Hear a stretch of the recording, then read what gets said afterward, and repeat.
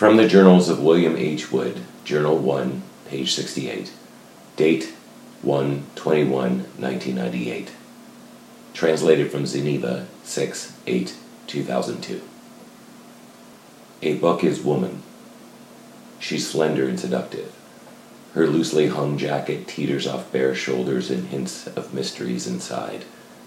Her skin is cool. Her perfume intoxicates.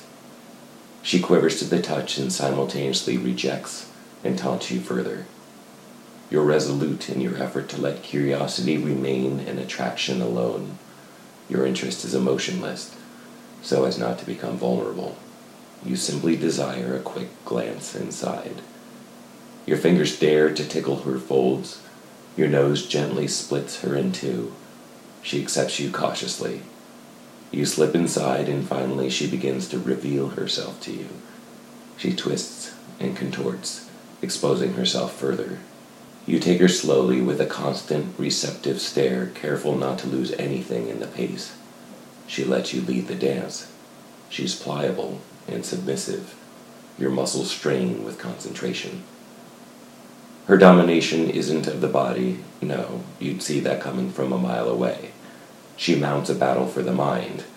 You feel yourself begin to fall. Your thoughts become less rational, your emotions more rampant. Your lips tremble, your fingers move by their own accord, your mind falters. Driver becomes passenger, direction becomes reaction, voyeur becomes participant. You fall further, sucked deeper inside her pages and world. By the time realization arises, it's too late. There's nothing you can do to disconnect now. Your very breath is tempered by her whim. A book is a woman, and helpless is her man. You're swept completely in her control, with no trace of concern for what was once yours alone. You now belong to her.